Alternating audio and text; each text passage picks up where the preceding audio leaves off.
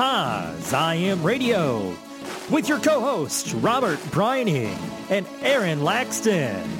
We go around the world and across the United States. Join in the conversation by calling into 929-477-3572. That's 929-477-3572. This week, we have your HIV Scoop with Josh Robbins and your positive message from Rise Up to HIV and Kevin Maloney. Your weekly dose of hope. Paz I Am Radio. I hope you're ready for season 2 because it starts now.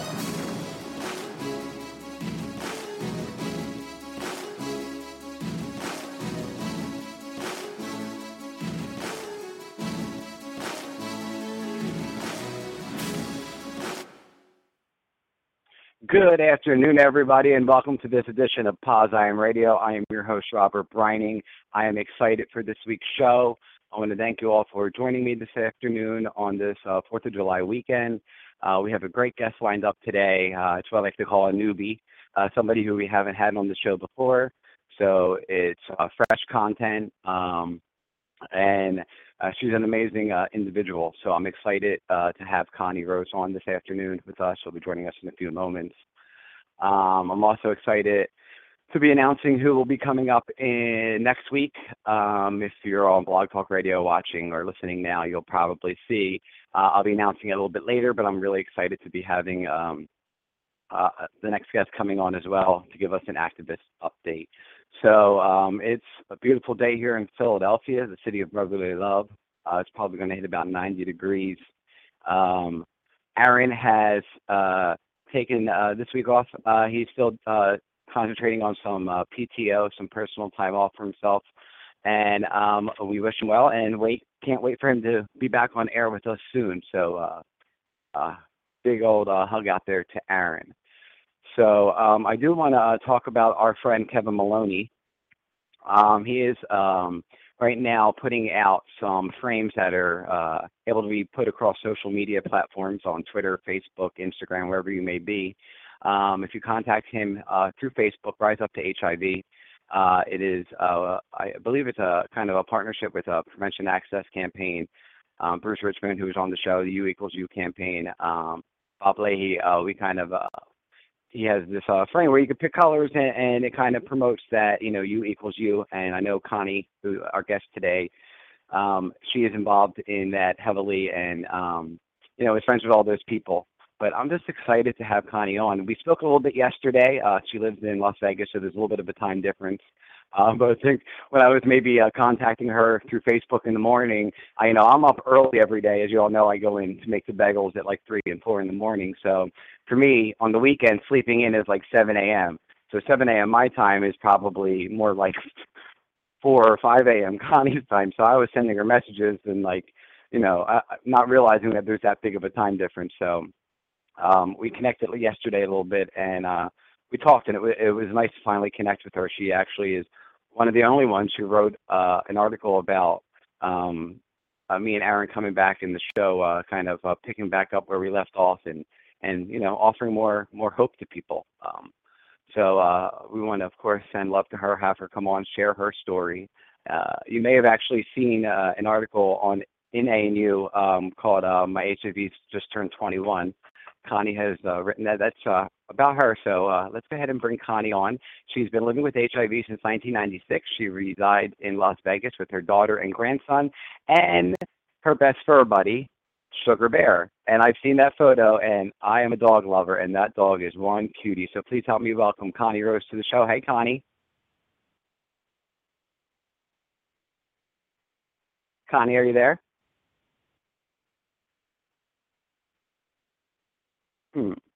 Okay, I guess that's not Connie, so we'll take a little break. So let's go ahead over and listen to one of today's first positive messages from Brian and Kevin Maloney's Rise Up to HIV, and we'll be back in a few minutes. Hi, my name is Bruce. I'm from Brooklyn. I was diagnosed with HIV in 2003, and I became undetectable in 2010.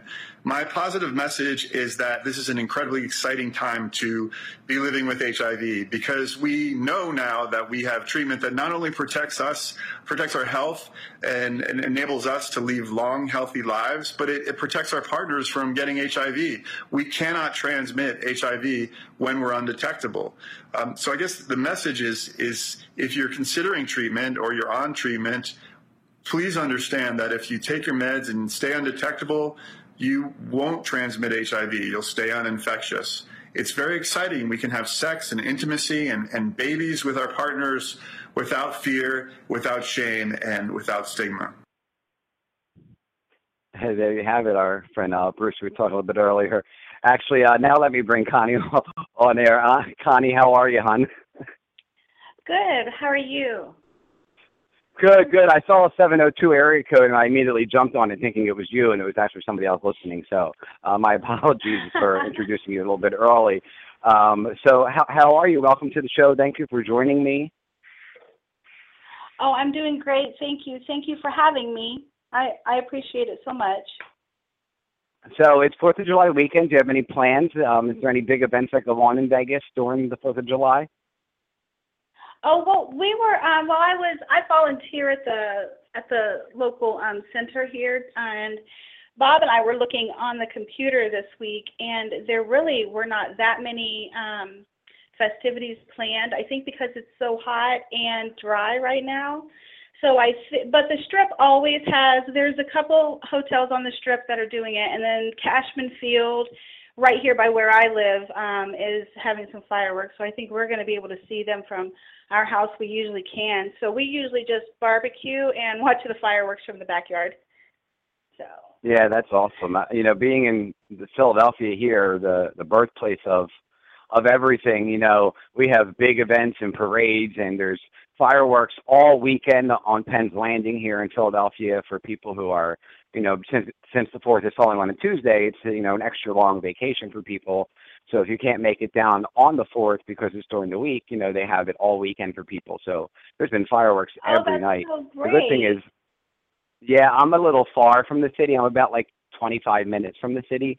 So I'm not really, I can't see those from my house, but there usually are festivities somewhere in the neighborhoods where somebody is shooting off fireworks. You know what I mean? Where last year we watched out our door. Right. Yeah, that's been going on for the last month. Like the neighborhood, they sell huge fireworks right here on the corner. So here, the kids here in the neighborhood have been letting them off for the last month. The baby, my grandson, is almost 2 this year, so I'm not sure how he's going to react to it. I think he'll like it. He's a boy, so he likes loud noises already.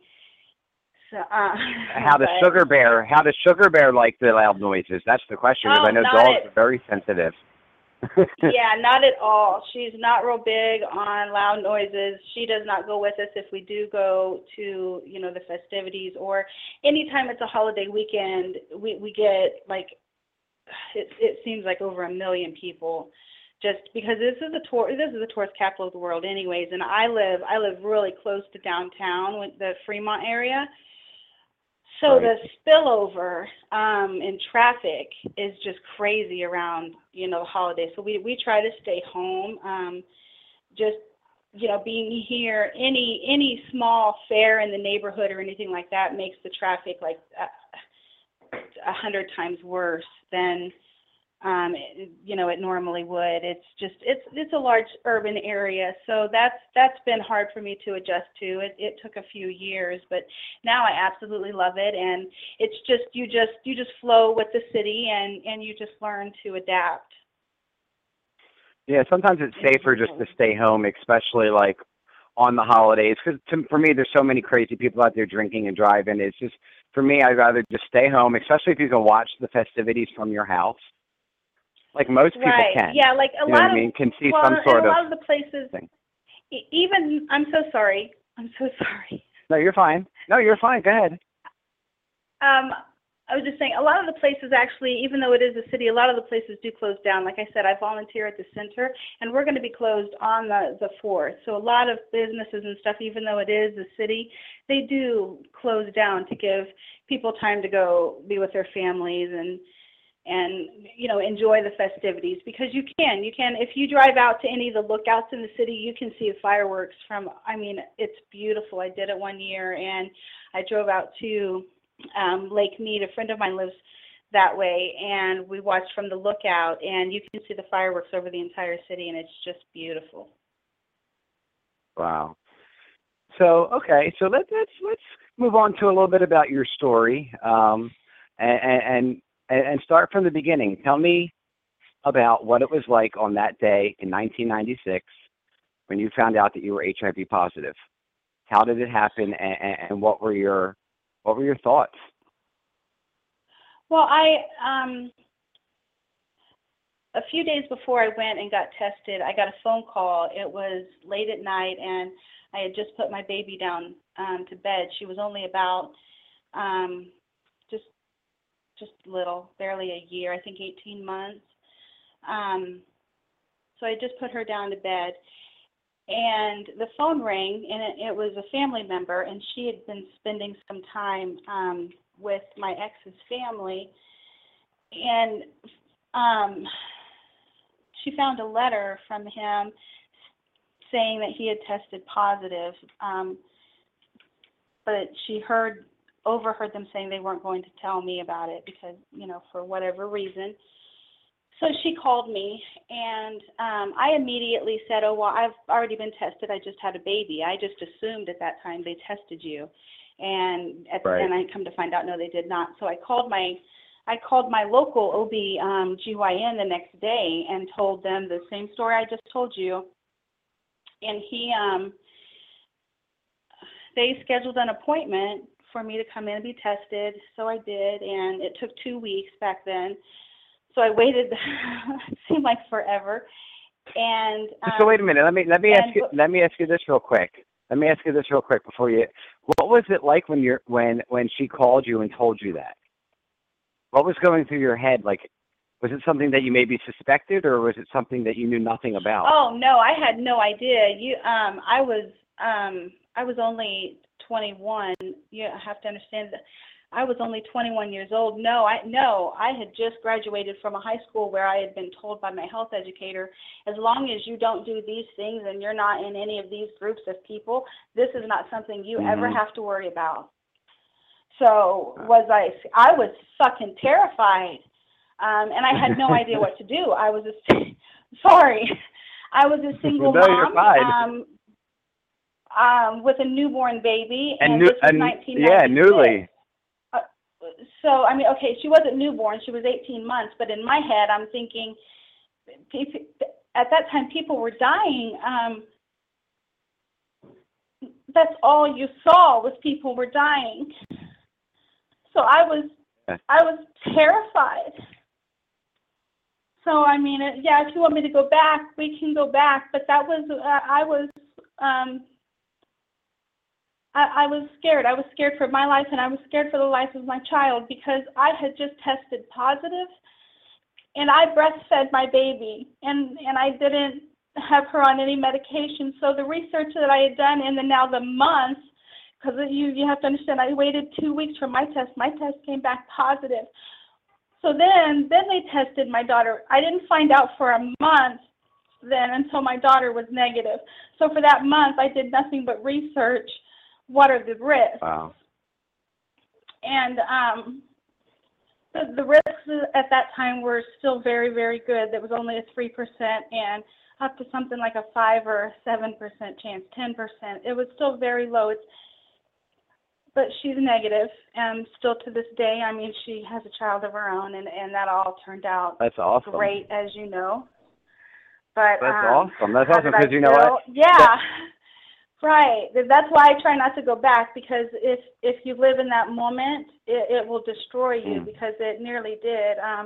The only reason I didn't just probably kill myself in the situation I was in is because I did have a baby, and I didn't know,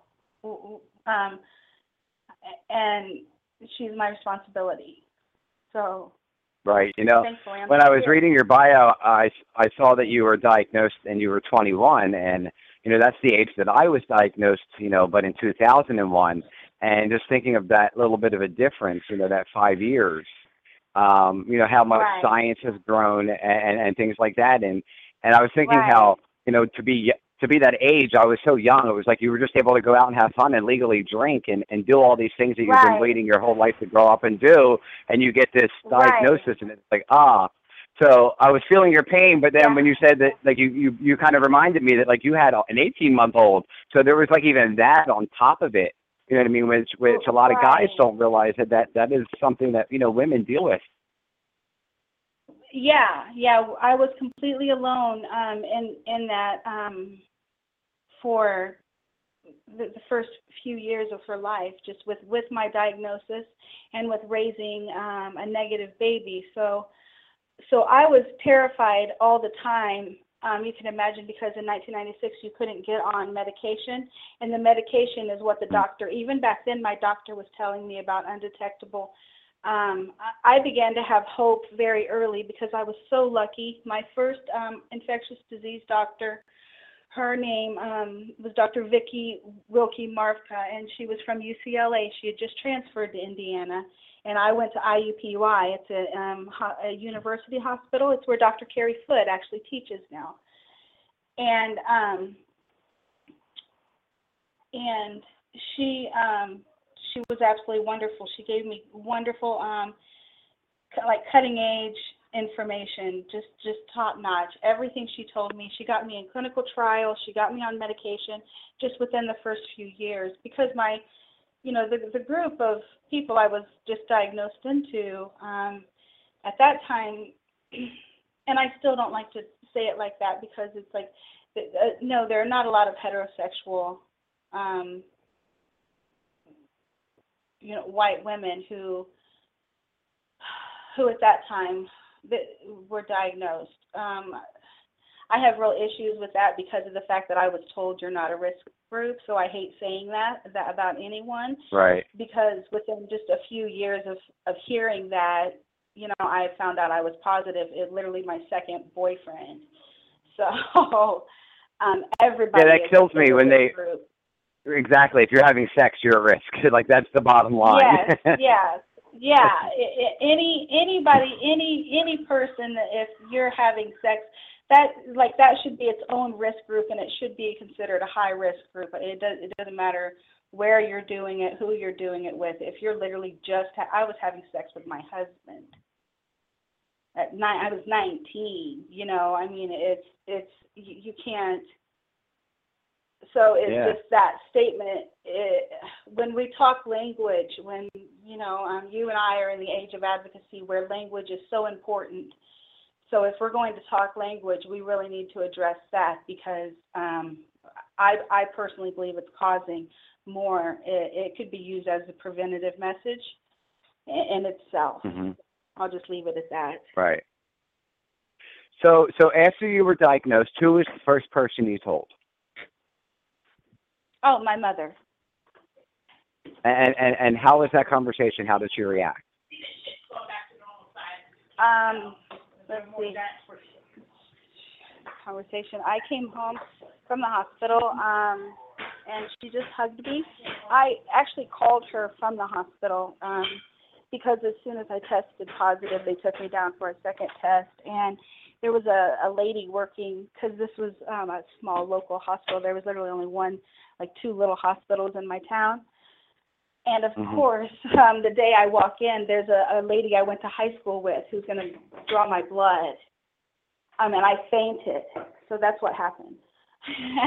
And they get me up and put me in a chair, and then she's still my nurse, so she's like, "How are you, Connie?" And I'm like, I'm just literally just sitting there, and I'm not talking, I'm just crying.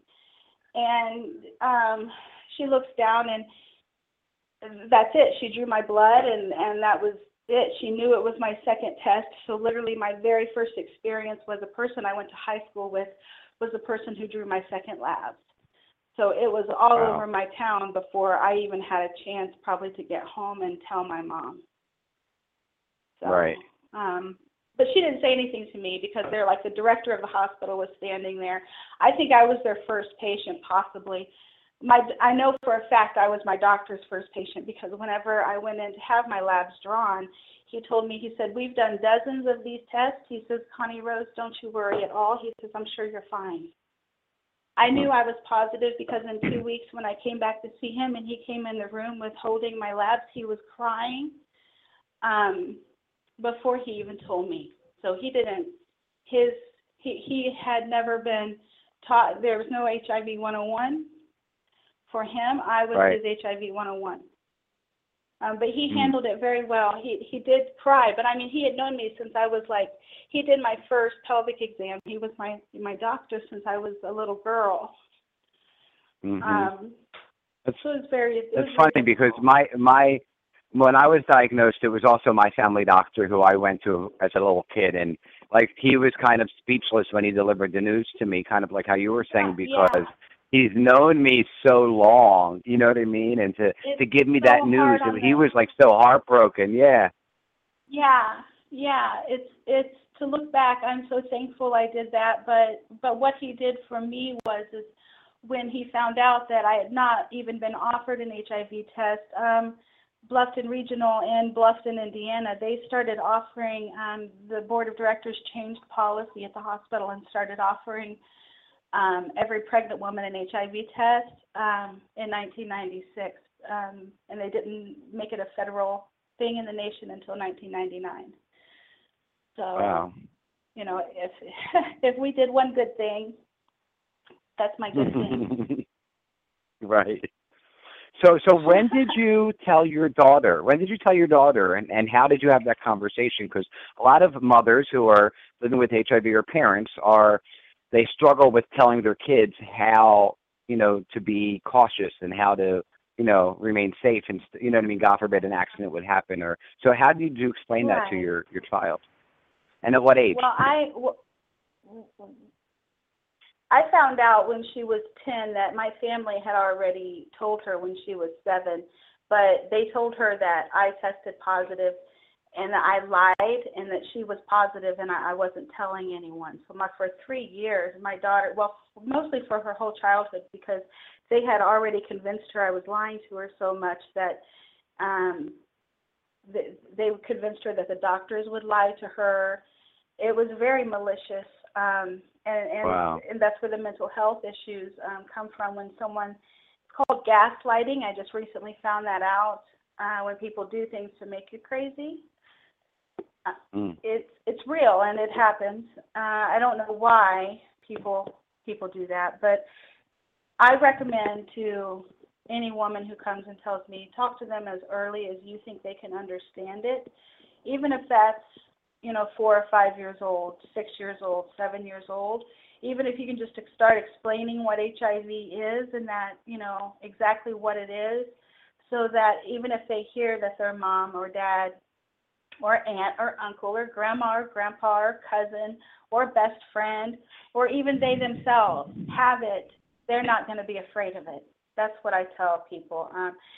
I got to have that conversation with my daughter at 10, but only because it was one of the first times she tried to commit suicide.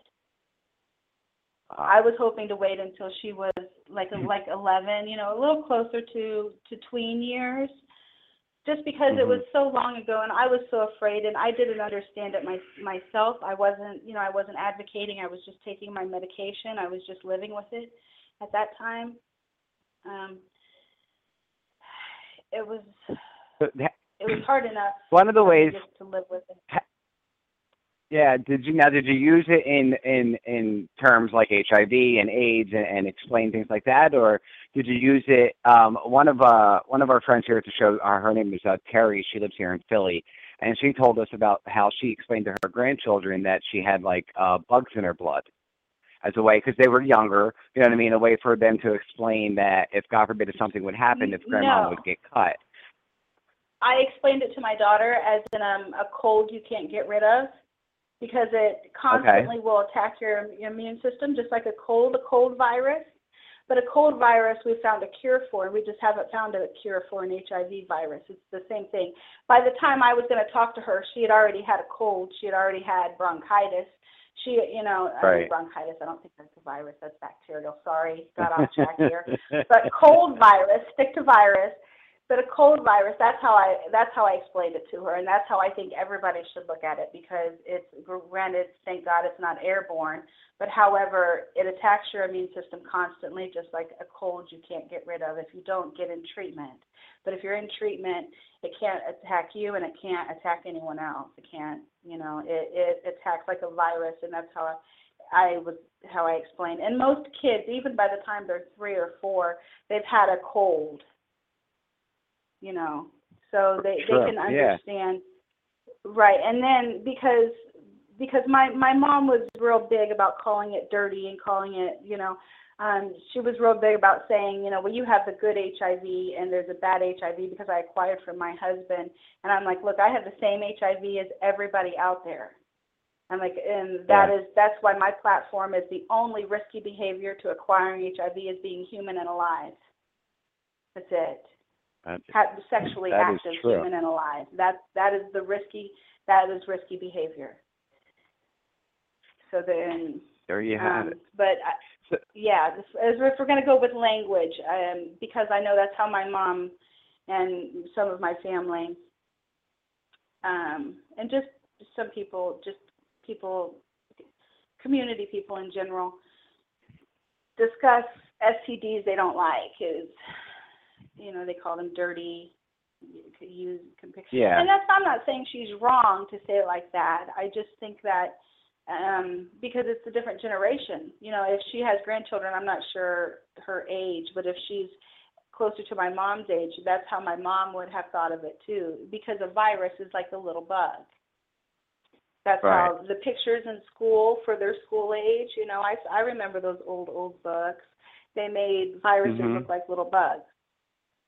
Right. So I understand exactly where that language comes from, and where that thinking comes from. I understand media is huge. It plays a huge part in how we think of ourselves.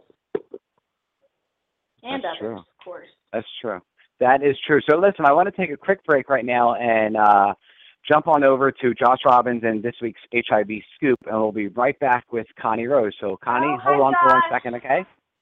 We'll be right back with that. All right, Josh, we'll be right over to the HIV Scoop. This is your HIV Scoop with Josh Robbins, exclusive for Pause IM Radio. Buzzworthy HIV news in under 90 seconds. Here's Josh Robbins in this week's HIV Scoop. New HIV diagnoses in England have a quite remarkable decline in gay and bisexual men, according to a new finding published in Eurosurveillance and data from Public Health England. And according to the BBC News, it is a drop of 32%, y'all. And quote, this drop had occurred despite the number of these men being tested rising by 50% over the same period. So increased testing, fast treatment with HIV therapy, and the use of preventative drug PrEP have all contributed to this trend. New HIV diagnosis among heterosexuals, though, remain stable. The same. There was no change. All right, Charlie Sheen appears to have more court in front of him. That's right. Several celebrity news publications are reporting a former girlfriend suing him in court for allegedly exposing her to the virus. The court papers just filed do not mention either by name, but clues about the person are clearly Sheen, with the dates given and it mentioning national interviews identical to Sheen's much talked about diagnosis interview with Matt Lauer, if you remember. But this is not a criminal case. It is important to know that. It's being brought against Sheen in civil court, possibly a tip-off of the motivation. You know what I'm saying? If she isn't after putting him in jail, she is wanting something else from Sheen, I would assume. There you go. I'm Josh Robbins. This was the HIV Scoop. And there you have it. Thank you, Josh Robbins. For more information on Josh, go to I'mStillJosh.com. And we're going to return back with Connie Rose. So please welcome back. Connie, how are you, honey? Great. I love Josh. He's so awesome. Yeah, he's amazing. So listen, I want to talk about how you went from you're, being recently diagnosed and not really, being able to tell everybody because they knew before you, or how you were talking about how everybody in the town was talking about it, or now how did you go from being shy and newly diagnosed to now being a writer for A&U Magazine, having your own blog, Living a Pos Life on WordPress? Please tell me how you go from shy Connie to to bold Connie. Well, what I did was, even though I was living privately, I still talked about it openly, and that was one of the reasons why I think I caught so much flack is even though, because whenever people have something they like to shame you over, they like to see you with your shoulders slumped being shamed, and they weren't ever able to do that to me. However, I didn't advocate publicly because it was while it wasn't shaming me, it did shame my daughter because, like I said, they made her believe she was positive. So I went from not talking about it till when she graduated and we moved here to Las Vegas. I didn't have to worry about her being in school and being shamed anymore. So I started my own blog. I was on Positive Singles blogging, and this is the part of mental health I wanted to talk about. When I first moved to Las Vegas, I had a really bad experience with a doctor who took me off of all of my meds, even my HIV meds. I had to call Lambda Legal, and it was a horrible first experience coming into the city. So I was off of meds again for like 6 months, and then I've been off of my mental health medication all of these years until just about just a couple months ago, when my mentor helped me get back into treatment now, so I can continue with my overall healthy lifestyle change. But I went from being so quiet to being so public because my daughter was grown and nobody had that power over me any longer. Whenever somebody holds something so precious to you, like the life of your child in your hand, you'll do absolutely anything. Like I would have never spoke again if that's what it meant. But when we came here and nobody knew her, and I was able to do my own thing, she was able to finally have her own life separate from me. She wasn't under that shadow any longer. She was making new friends. I created my blog a few years ago and just happened to get discovered by Sean Black, who introduced me to Kel Needle, who offered me the ability to pitch topics to him, and sometimes he says yes. Yeah, I love Sean. Met him at I love them. I love them all. Oh my goodness. Yeah, I've gotten to know so many. I was just going to say he took some great pictures of us at the International AIDS Conference in D.C. in 2012.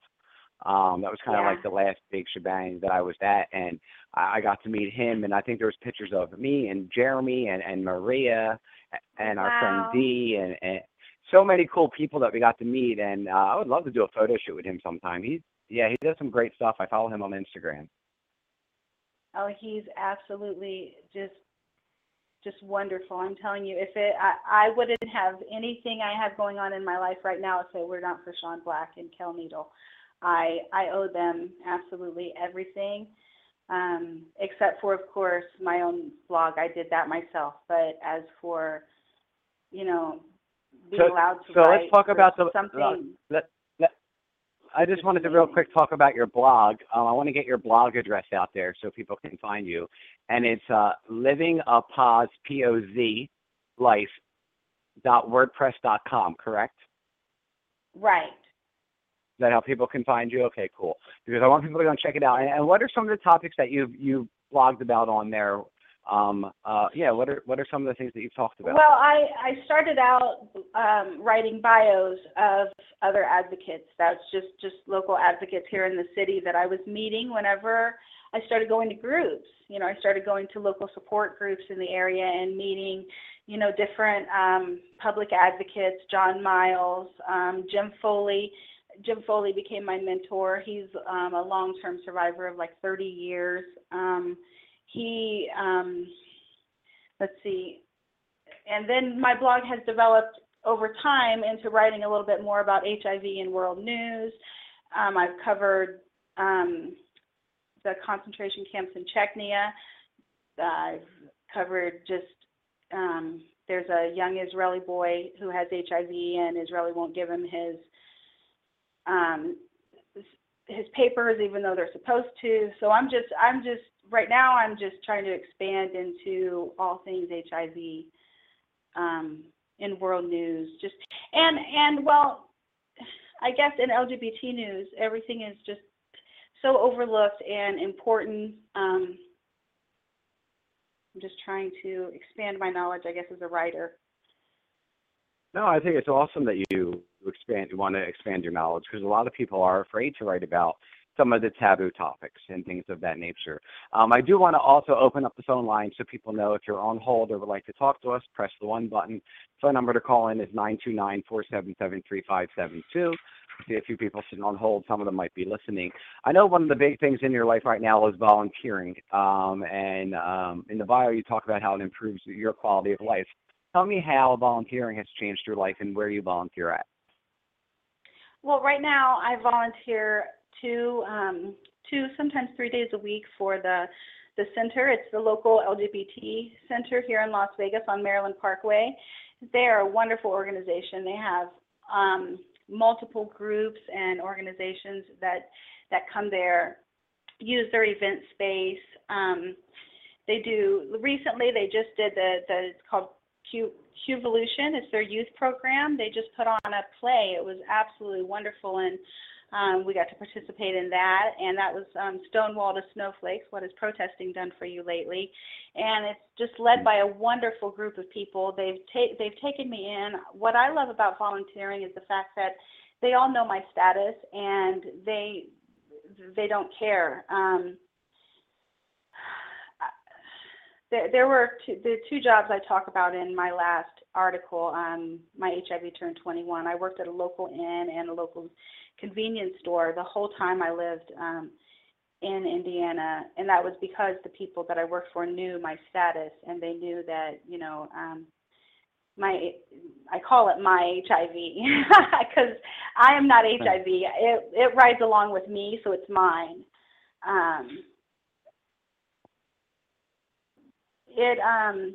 Whenever you work for people who know your status and they have issues with it, it makes for a really hard work environment, which is hard on your immune system. So what I found is volunteering for the center, and I picked up, or I'm going to pick up, I was just offered to become volunteer coordinator for just the Black and White event through AFAN here. You and I talked about that a little bit yesterday. So that'll be 1 day a week. And what that is giving me is for quality of life is working around people who know my status and who know that status isn't going to affect my work ethic in any way whatsoever.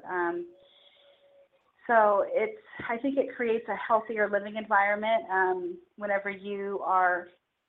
We also discussed my overall healthy living plan. Everything I'm trying to get into a program and a routine right now that just, everything is very overwhelming, isn't it, Robert?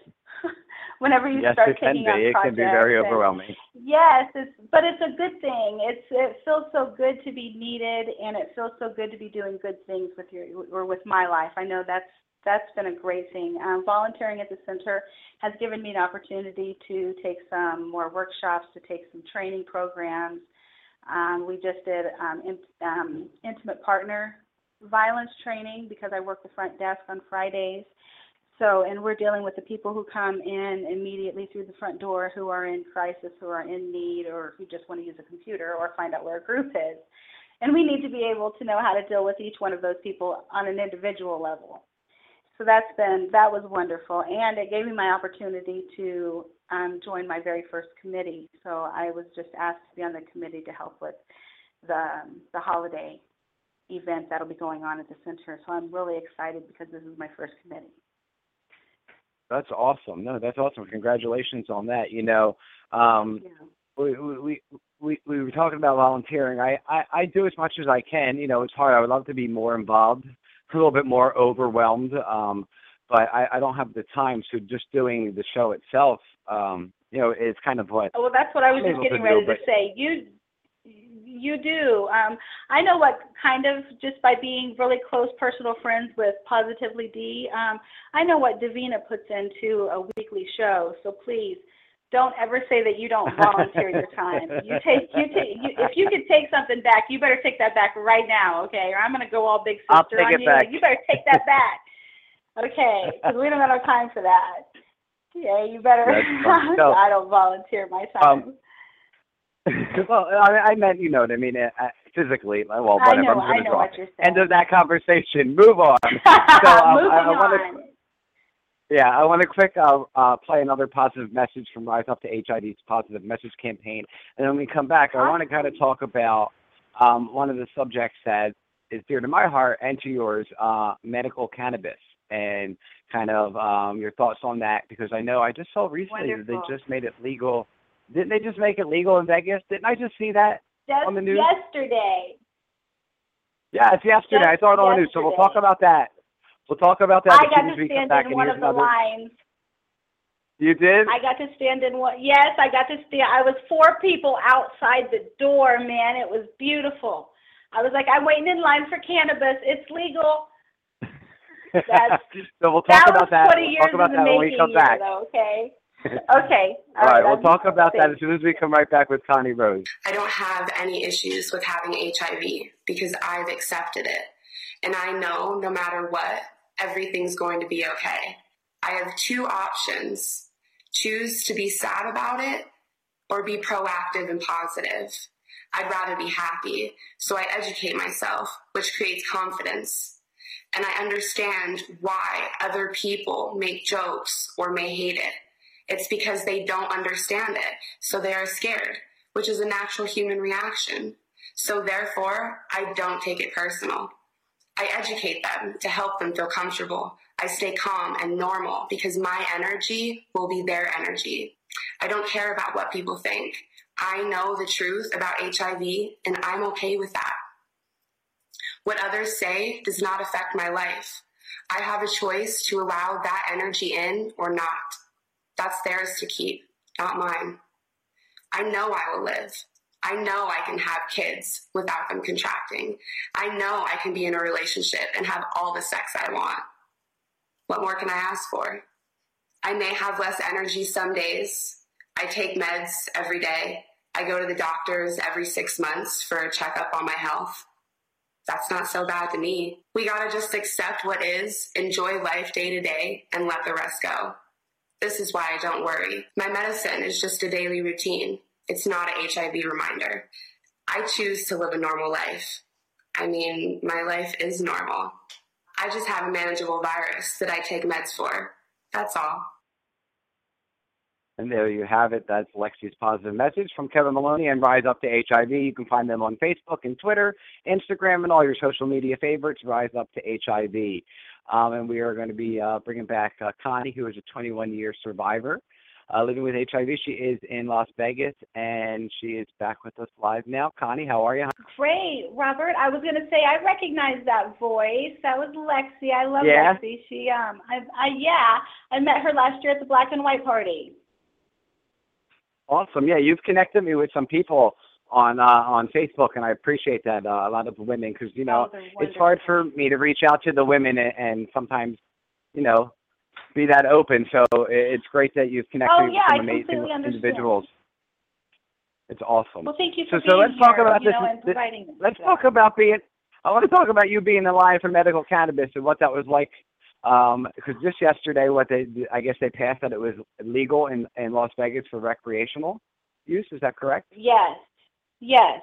So let me take you back to my very first infectious disease appointment with Dr. Vicki Wilkie. One of the questions she asked me was, do you use cannabis? And I said, no, ma'am, I don't. That's not legal here.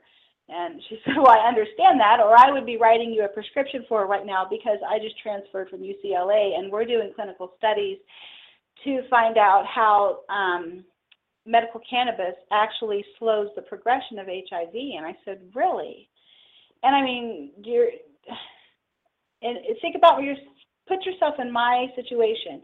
Are you going to believe your parents and your community, who are basically 1996 Bible Belt, or are you going to believe an infectious disease specialist who just moved here from UCLA? So I went home that day and I started using cannabis. It wasn't medical grade cannabis. I was just using whatever I could, because this doctor told me that even though you can't get HIV medication, I recommend that if you can get it, you should get it. So fast forward now, 21 years, I'm living in Las Vegas, where even though it's legal, it's still very hard to find a doctor who will talk to you about which strains will slow the progression, and et cetera, et cetera. And I went to another workshop that was offered by Golden Rainbow at the center I volunteer at, and I met a lady by the name, a nurse, an RN. Her name is Jennifer Shepard. She has 19 cannabis hours from Oaksterdam University. It's like the weed college. Did you know they have a weed college, man? Sign me up. Sign me up, right? Well, okay. Well, and I'm too old to talk about. Did you say the name of it was? What was the name of the college? Oaksterdam. OAKSTER, I think DAM, Oaksterdam University. It's and I'm going to connect you with Nurse Jen and everything. She's an amazing woman. She has 19 credit hours in cannabis, and she said she herself hasn't met anyone. She's traveled from, all over the United States, all up through Canada. She's worked at a what are those called? The great big, okay, what are they called? I actually, because my doctor told me to use cannabis, I was growing my own, and I caught a charge in Indiana for cultivation. Now, I had one plant that only had 3 leaves on it. So whenever they called me a cultivator, and then you see these farms out here that have like fields and fields, I was like, yeah, you can call me that. That's cool. So, but fast forward to now, yes, it's legal, and not only is it legal, which is great for people who want to use it, because I don't think it's any worse than alcohol. If you're going to use something recreational, it's not going to hurt you. Right. The overdose rate is like 1 to 20,000 or something like that. It's like impossible to hurt yourself. I never heard of it. I know a lot of people who smoke a lot of weed, and if they have an overdose, I don't know. Right, and I'm going to tell anybody what I found is if you do get some of the edibles, because like my RSO, my Rick Simpson oil, it is 300% THC. So if I used more than just a dab on my finger at night and ate it, it would get me very, very high. Like I would probably feel like I was going to die. But if that ever happens to anybody listening, I'm not a doctor, but I do know that black pepper will help bring you down a little bit, just so you don't call the police and be that guy on 911. Like, I think I'm dying. I saw that. I ate some brownies or something. Yes, I think it was the cop. I remember that on the news, actually. They were laughing at him. Weren't the newscasters laughing at him? Yes, because it's like he makes us all look like dumb potheads. So, but I have seen great, miraculous. I suffered carbon monoxide poisoning before I moved. That's why I moved to the desert. And the nerve pain from the fever was just like my sciatica nerve, all of this pain. And yes, being in the dry desert air helps, but I still had this back pain that I just couldn't in my lower back.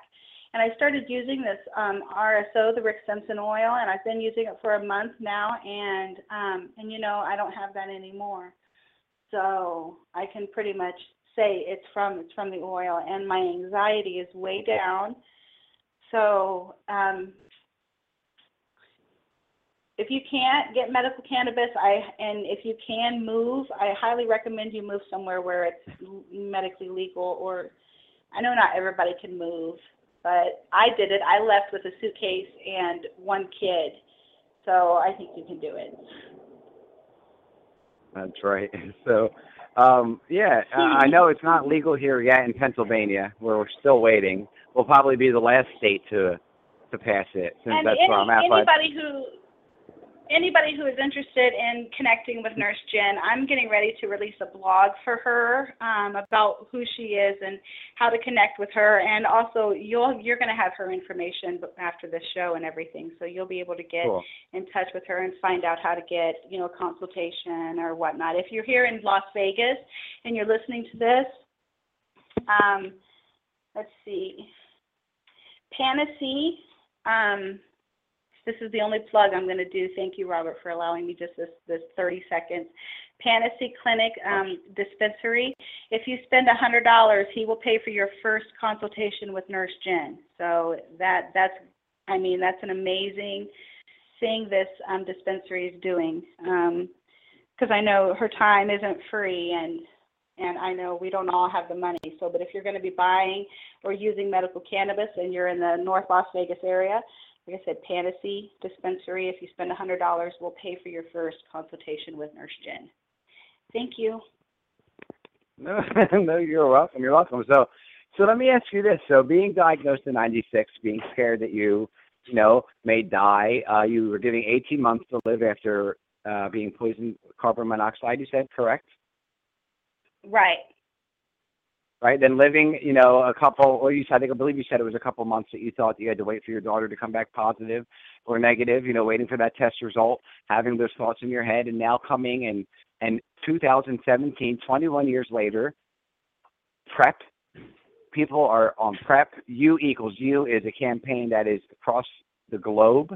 That people are talking about how being undetectable. How does that feel to kind of wrap it all around, to be like feeling almost like as if the world was ending, to now knowing that you have a full, healthy life ahead of you and you can do whatever the heck you want? It honestly, it has to feel like maybe like somebody who won a triathlon. I understand it wasn't a triathlon or anything, but whenever you turn around and I know I've never been to war. I diagnosed. There was a whole thing with the military too. I was going to go into the military when my daughter turned 2. Like, I was already signed up. I was waiting until I had already been to see a recruiter. That's what it was. I'd already been to see a recruiter, but I didn't do everything that I needed to do because I was waiting until she was 2 years old. And then my test came back positive. So because I'm a huge supporter of the military, I think they're wonderful. So I think possibly it would be the way you hear Peter Staley and everyone else. It's like we survived a war. And, you turn around and you're standing there, and I truly feel like now that I'm in treatment and my life is so healthy, and I'm back on mental health medication, and I can actually see the world, and I feel like everything is connected, and the little parts that were not, are held together with this glue now of this solid support system that I found here in Las Vegas. I can stand here like in the sunshine, and I've been living in the sunshine, you have to remember, since 2012, but I did not ever feel it on my face until this year. So that's what it feels like. It feels like sunlight on your face. Wow, that's awesome. Well, it looks like I have a caller on the line who wants to come on air with us. So it's somebody from your local area code. So let's go ahead and bring on area code 702. You're live on the air. Who's this? Well, it's not from her area. This is Dee. Hey, I see. Hey, Dee. Hey, Hey, Robert. That's my sister. I'm just calling in to support Connie in the show. I don't call that often because I'm usually asleep around this time. But I just want to say it's a great show. And that's it. I just wanted to call in and say hi to you guys. That's all. Before the show ended. Oh, thanks for calling. Well, thank you, sweetheart. You so we much, appreciate Davina. it. Thank you. Okay. All right. Happy day to you guys. Love you. Both. Love you. Okay, right, and you can catch Davina also on Blog Talk Radio. She has her own positively, discussion. They're on. It was yesterday. That was when I texted you. I didn't even realize that I called you in the middle of her show, and then you went and called me out on Facebook.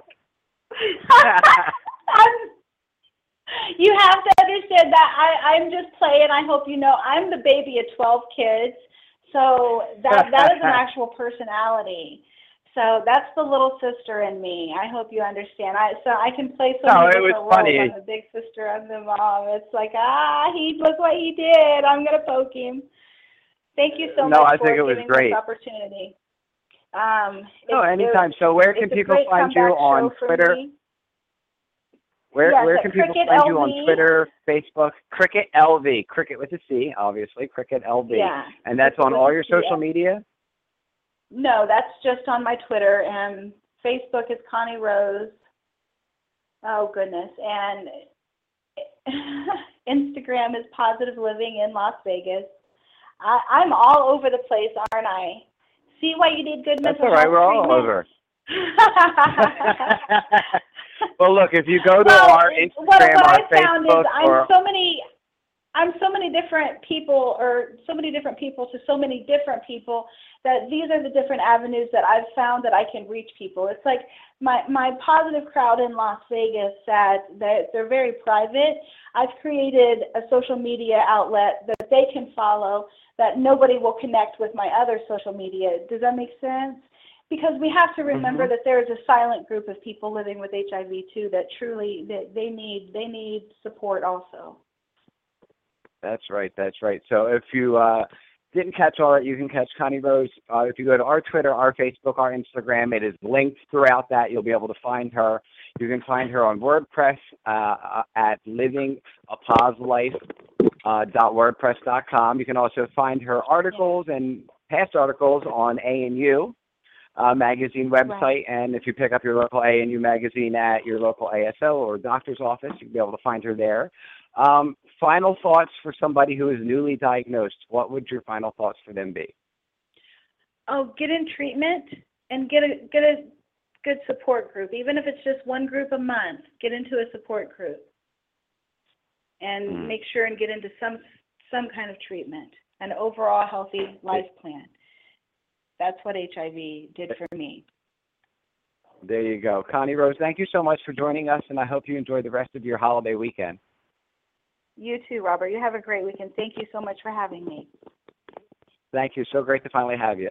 All right, you can again find Connie Rose on WordPress by going to www.livingapozlife.wordpress.com. You can follow her on Twitter at CricketLV, and you can find all her other social media connected to our social media at PozIam Radio.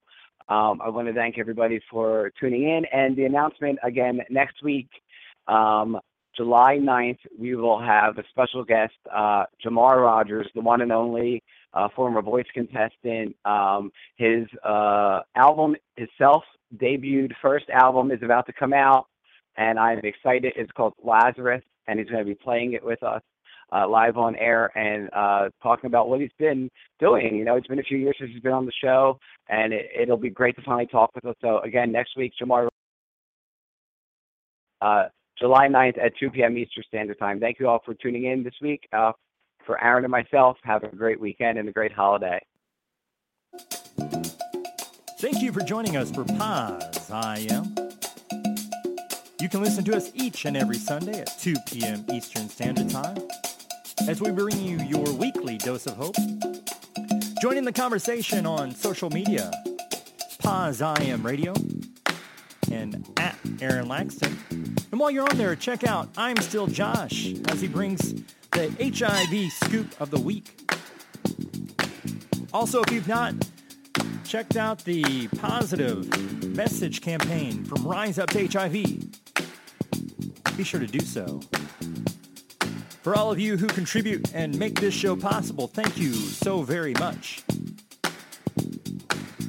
If you think you have a story that needs to be covered, or you would like to come on air and talk to Robert and myself, please let us know. We want to bring content that you need and that you want. Be sure to download this episode on iTunes and past episodes. We'd love to hear your feedback. From all of us over here at Paz IM Radio, from Robert Brining and myself, have a safe and healthy week. And until we speak again, stay positive.